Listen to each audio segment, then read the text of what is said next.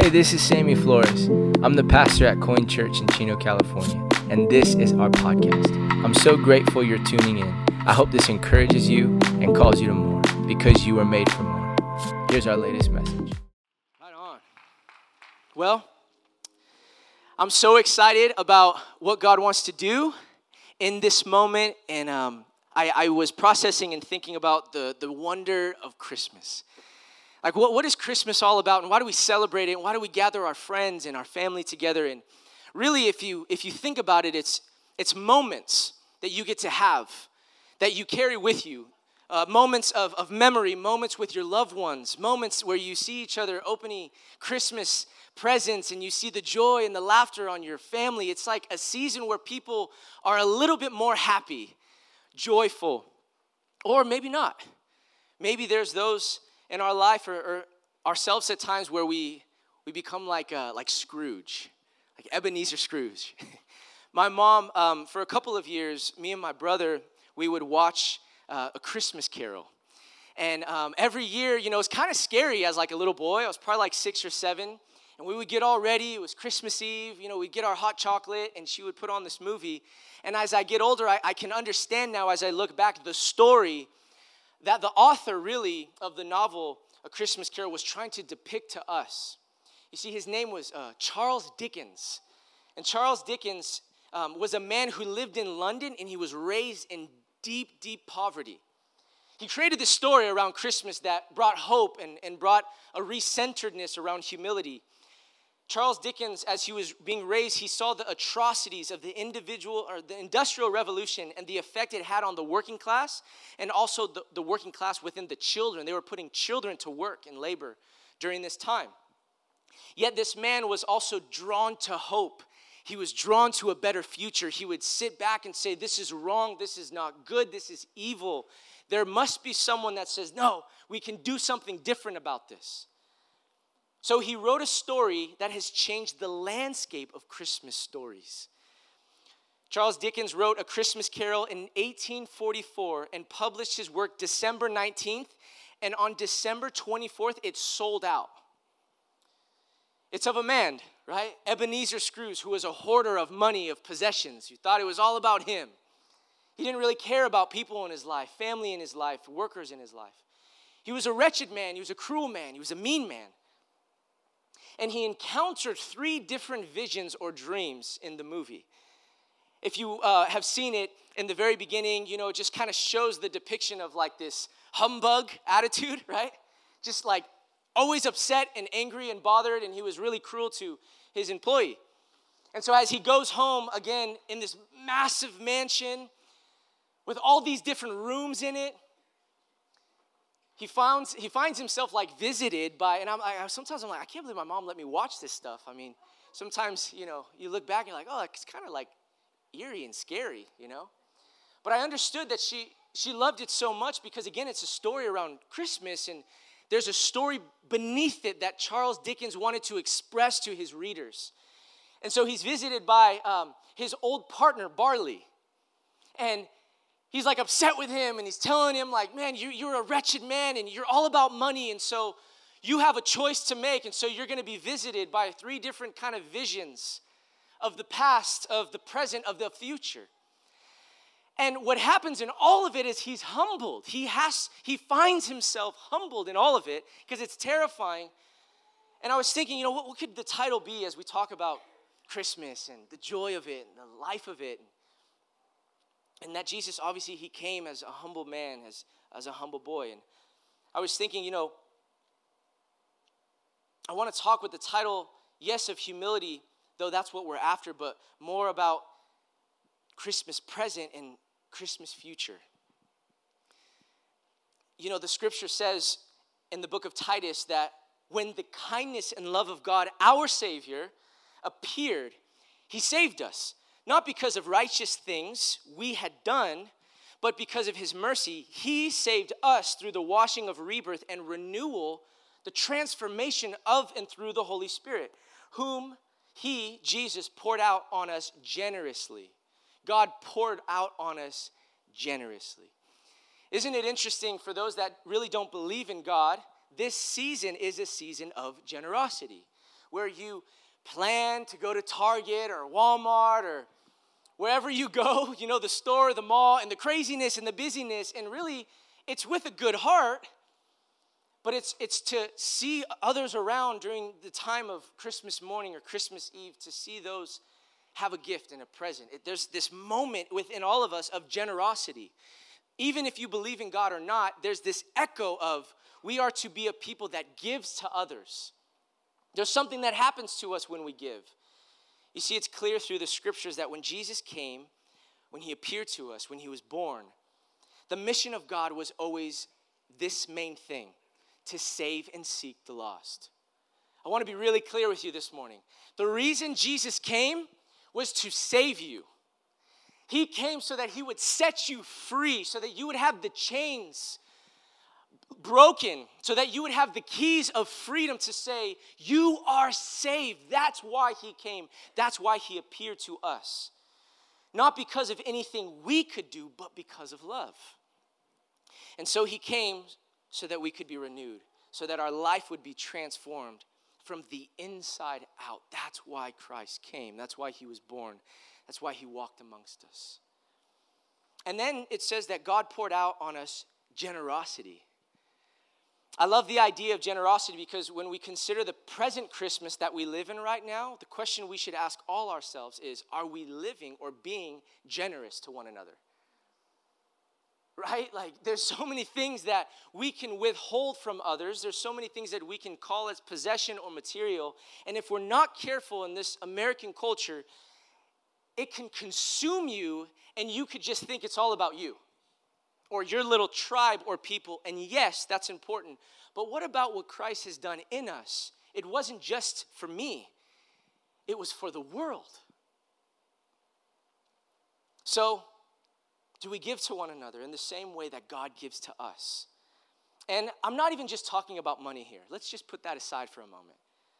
I'm talking about giving of ourselves, right? When we choose a life of generosity, we take on the way of Jesus. When we choose a life of generosity, we begin, if I could say it like this, to see color for the first time. Something happens to you when you start to say, it's not about me. I'm going to start giving. I'm going to think of others. I'm going to serve. And that's what I love about Jesus. Unlike any other, quote, God or legend or myth, there was none like Christ, who came to die for you and I, and who came not to be served, but to serve, to give, to be a generous man, so that we could learn generosity. You know, when I think of Christmas present, as daunting as it might seem, well, in the movie, he's taken back to the past, right, to the past. And I wonder, have you thought about the past Christmases that you've had? The past, it shapes us. It forms us. It's interesting to me that God never rids us of memory. He doesn't take memory away.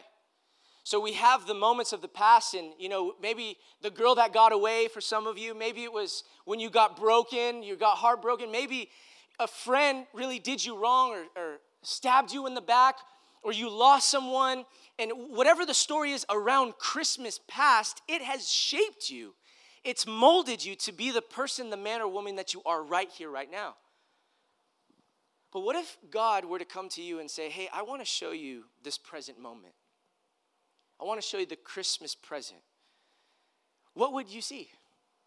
If you were sort of taking bird's eye view and he were to walk with you and you're in particular moments and how you speak to one another and how you talk to one another, how you treat your spouse or your children, what would you see in you? Would it be the type of person you want to be? Would you exemplify love and peace and joy and generosity? And I don't know about you, but like for me, this is really convicting. Like in the midst of all the chaos of the season, can we be honest? It's chaotic. With little ones, we got little ones in our house, and it's like crazy chaos sometimes. Sometimes I just have to like step outside and breathe for a second. And I know that I'm not alone in that. I know that for the Christmas season, we can forget why we're even doing what we're doing. And what happens is you can, like me at least, everyone goes to sleep, and I'm sort of that night owl. And so everyone's asleep, and, I can sit down and clean the house because it's like a mess. I got to clean, and I sit down, and I'm like, I can either choose to be incredibly grateful right now or filled with gratitude. Thank you, God, for this season. Thank you for my family. Thank you for my children. And I wonder what you do in those moments. I wonder what your song is, or what if God could show you the present Christmas, how you are living, how you're doing right now.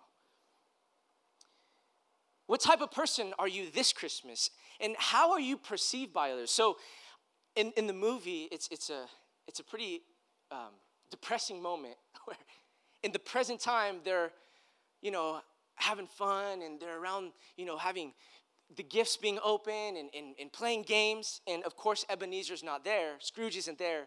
And his nephew's there. And they're talking about his uncle, the nephew's uncle. And he's like, yeah, I don't really know him.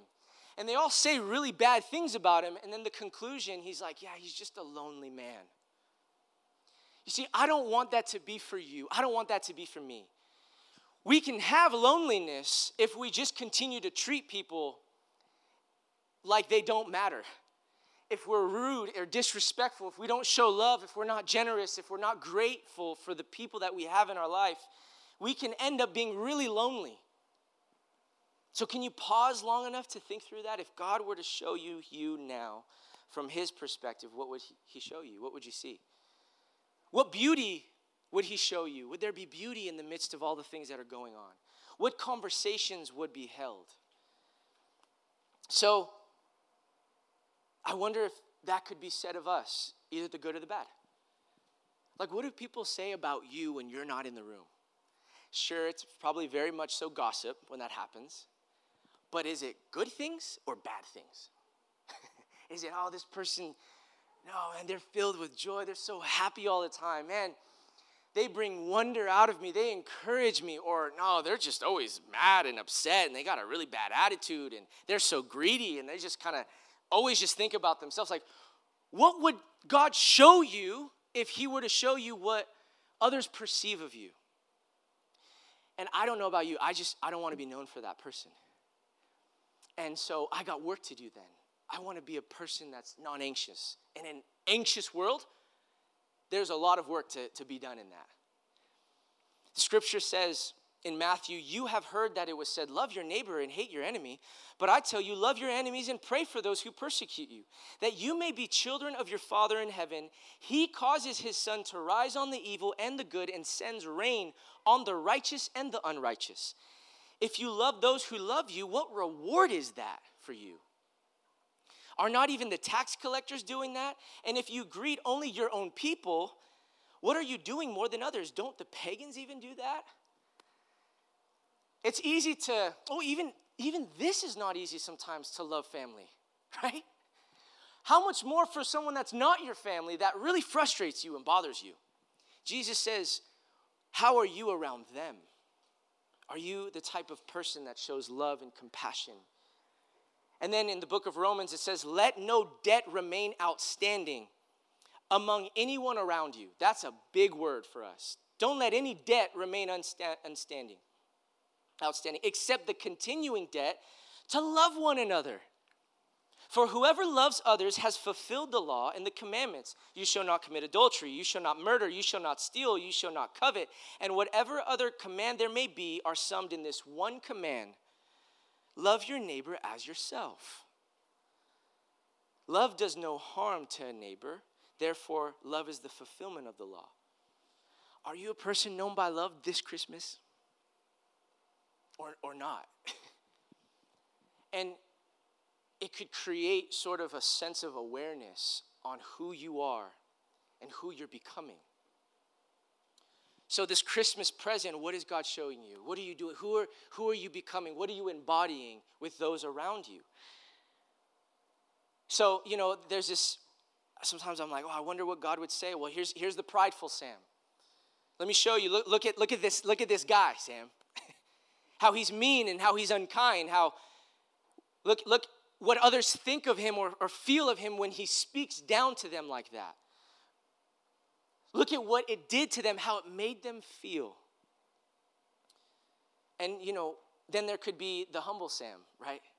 Look at how you made Lenya feel in that moment when you told her she was beautiful and you took time in the chaotic space to sit and be present with your daughter. What are the words that you are speaking to others, and are they life, or is it bringing people down?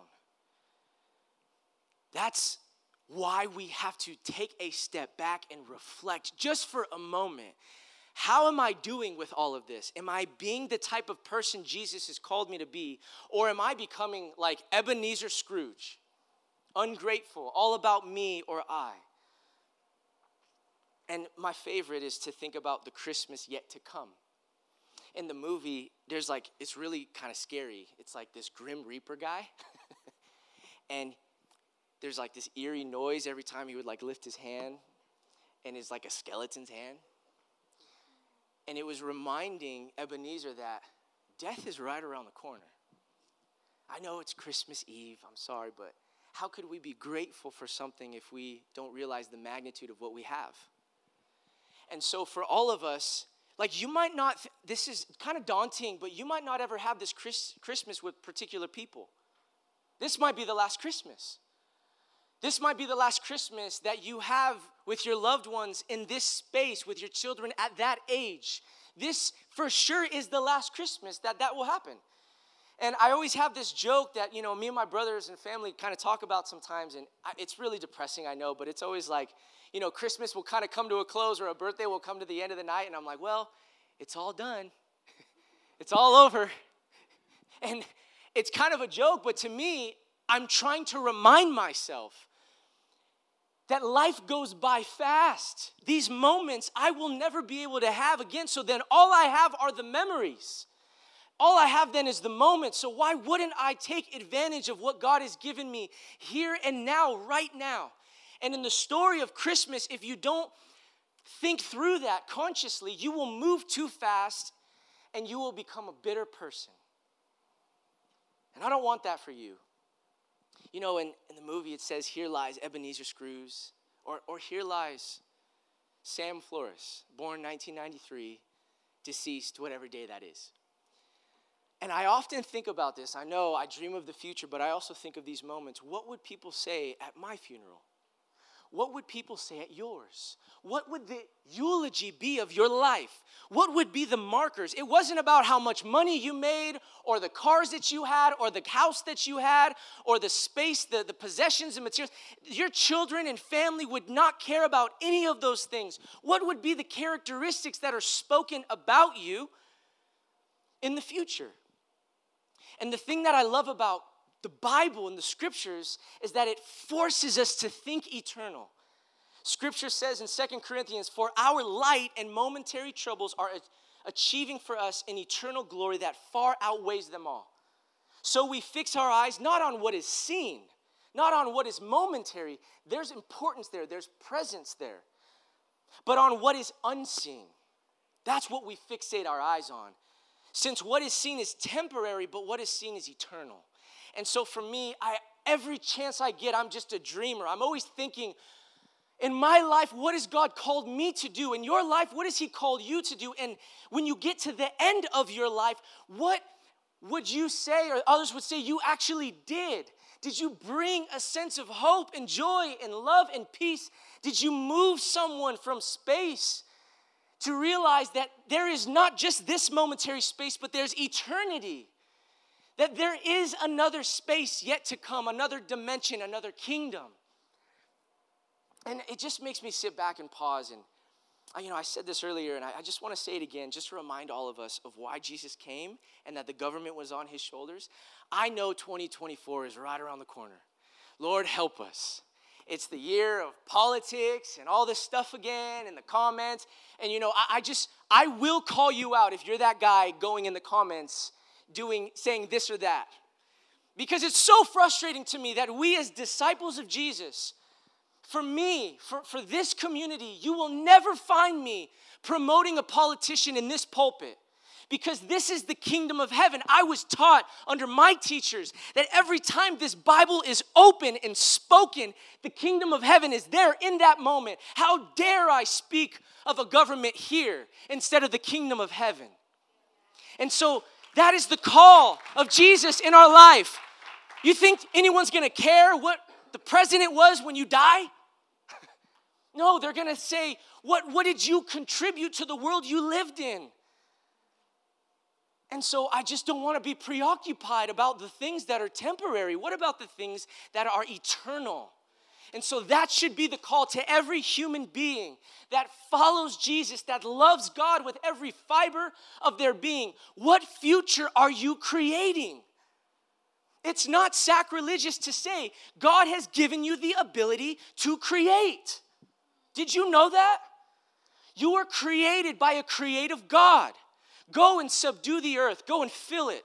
Go and create. Go and build. What future then are you building? So in the Christmas yet to come, what will those Christmases look like? You get to build it.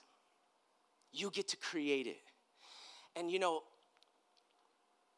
I say this often, but when I get like really frail and old, and I'm like at my deathbed, right? And I can't really move around much. If I am a person that is grumpy and bitter and resentful and mean and cruel, if I'm like Ebenezer Scrooge, then I probably didn't follow the Jesus of the scriptures. Because when you are transformed by God on the inside out, the result is a person of love. I mean, you do your own biblical due diligence and look at the type of person Jesus was. He was a man of love. He welcomed those that were far from God because he had his eyes on eternity, not on momentary possessions or things. So Jesus' arrival was all a spark of a better future. It was to many a new wave of hope and a new wave of freedom. To us, the same is true. His arrival was a movement of the kingdom of heaven. Imagine on this Christmas Eve, if like Ebenezer, you were visited by God and he showed you the past, the present, and the future. What would he show you? And it's kind of scary because in the novel from Charles Dickens, what he's trying to express or portray to the readers is that this man, because of how he lived his life, ended up being incredibly lonely and depressed and broken. In fact, there was a moment in the scene where he's taken, because he had no inheritance for anyone in his family, it was all for himself. And so people were pawning off the things in his house. He's like, hey, that's my bed frame, and those are pictures in my house, and well, that's my watch. You see, nothing matters when we die here on earth. You can't take that with you to heaven or eternity. You can only take who you are. So the moments, the memories, the experiences, the love, the power that God has transformed me and you in, that is what we get to continue to walk in eternity. So your call and my call is not to be that guy or that girl. Don't be that person that just views everything for themselves. I don't want to be bitter and mean when I'm old. I want to have a life that is lived with beauty and filled with joy, and that I can see my family or children or grandchildren around me, and that I would be a person of love to them. You see, all of this Jesus showed us to learn how to be humbled. When you watch the story and you think of your own life, one of the main things, if you want freedom, true freedom and transformation, I'm convinced that the way that you walk in your freedom is to first be humbled. Convinced of it. Either God will humble you, or you can choose to be humble. Either way, it will happen, friend. You get to choose what you do with that moment. And the more that we are humble, the more that we are meek, the more that we serve, the more that we are grateful, the more that we show love, the more that we're not bitter and we're a non-anxious presence and give peace and joy and love to one. Those are the things that embody the way that Christ calls us into freedom of the future. So Philippians says, do nothing out of selfish ambition or vain conceit. Rather, in humility, value others above yourselves. not looking to your own interests, but each of you to the interests to the others.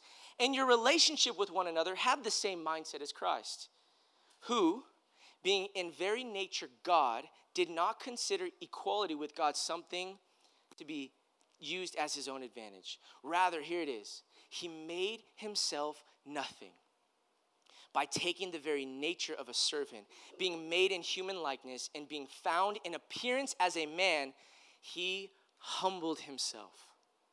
That's what God did. That actually is the way that we are supposed to live our life, is to become humble and grateful, to be thankful. You know, at the end, there's this moment where he's terrified by, like, death. And there's this gripping moment where he realizes he has no one in his life. And he's like sort of upset, and he's like trying to push down like this vision. He's trying to subdue it. He's trying to get rid of it. And because he thinks he's living this reality, he's not quite sure what's going on. And so the clock strikes, and he wakes up. And there's this moment of great gratitude. He's like, oh, I'm alive. I'm not dead. I still have breath in my lungs. Oh, it's Christmas morning. And all of a sudden, he's shifted into a heart posture of gratitude, of thankfulness. And so from that moment on, like, everything changes in the story. And what Charles Dickens does is so powerful because it resonates with every human being. Don't be prideful. Don't be like Scrooge. But yet take on the posture of humility. You know, years ago, when I was in Bible school, I would go to the church just right across the street, and there was this one Sunday I was there, and I was just in my own transformation. I was walking this out, processing, who am I going to marry one day? I was thinking of all those things. I'm like, 19 years old, trying to figure out what God has called me to and how to take on the posture of Jesus. And I'll never forget this moment. I was worshiping, and for a while, I cared so much what other people would think when I would worship. When we sing the songs, and people are just kind of, oh, I was that guy. I would just kind of sit back. And there was this older man next to me, pretty old. And he didn't care about the posture of his worship. It was like full on, arms stretched out, tears coming down his face. And I started noticing every time I'd come to church, he would worship like that. And as I've experienced just a little bit of life, because you see, in my young years, I couldn't understand or comprehend why he worshiped like that. I've realized that the longer and the more that I've walked with Jesus, when I do go through a down season, because you will, by the way, when the trial and tribulation comes, when the heartache comes, when the doctor's note comes, when something bad happens in your life, where do you go? And so there's been moments in my life where I go to God and I say, God, I can't figure this out. I'm in the valley. And what happens deep within me is he shapes me, he molds me. Watch this. He humbles me. So then when I have an opportunity to worship my God and my King, I don't care what anyone thinks in the room, because I have a song deep within me that says, he is good, he is God, he is hope. He is my King. He is my Savior.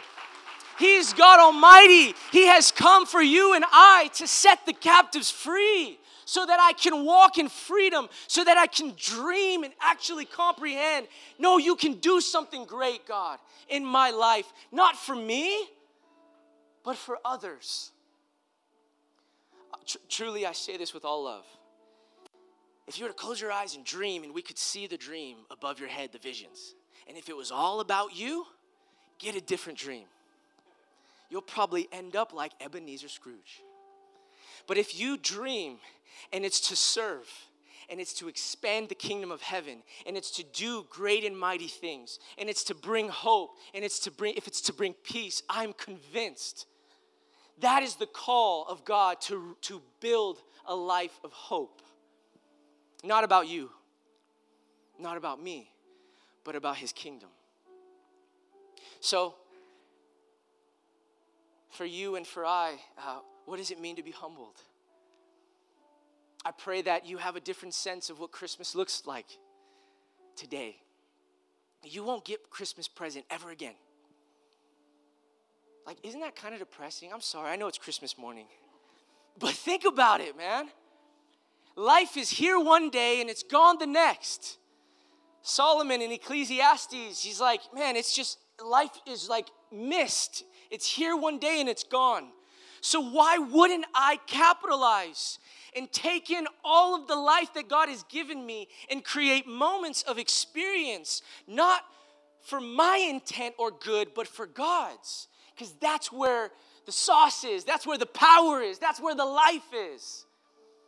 So in your time of Christmas celebration with your family and friends, remember the gratitude. Re-examine your heart. Oh, thank you, God, for my family. Thank you, God, for my children. Thank you for my health. Thank you that I've had another year. There's a lot of things I could be ungrateful for, God, but I will choose to say, oh, you're good. I have what I have not because of me, but because of you, God. Thank you for this Christmas. That should be the posture of our hearts. Will you stand with me as we come to a close?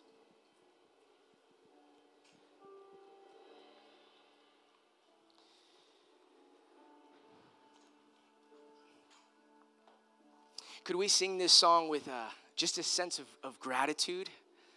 That, man, I love the Christmas season so much. There's joy in it, friend. I don't want to be that guy that believes in God that's just never happy or never has a smile on his face. No, there is so much to be grateful for. So God, thank you for every person in this room. Thank you, Jesus, that you came to us. Thank you, Father, for hope, for life, for joy, for peace. Thank you that you've humbled us, God. And if we dare pray, maybe we need to be humbled more so that we can experience the gratitude of what we have today. We love you, Jesus. We worship you. Thank you for this moment. And it's in Jesus' name we pray.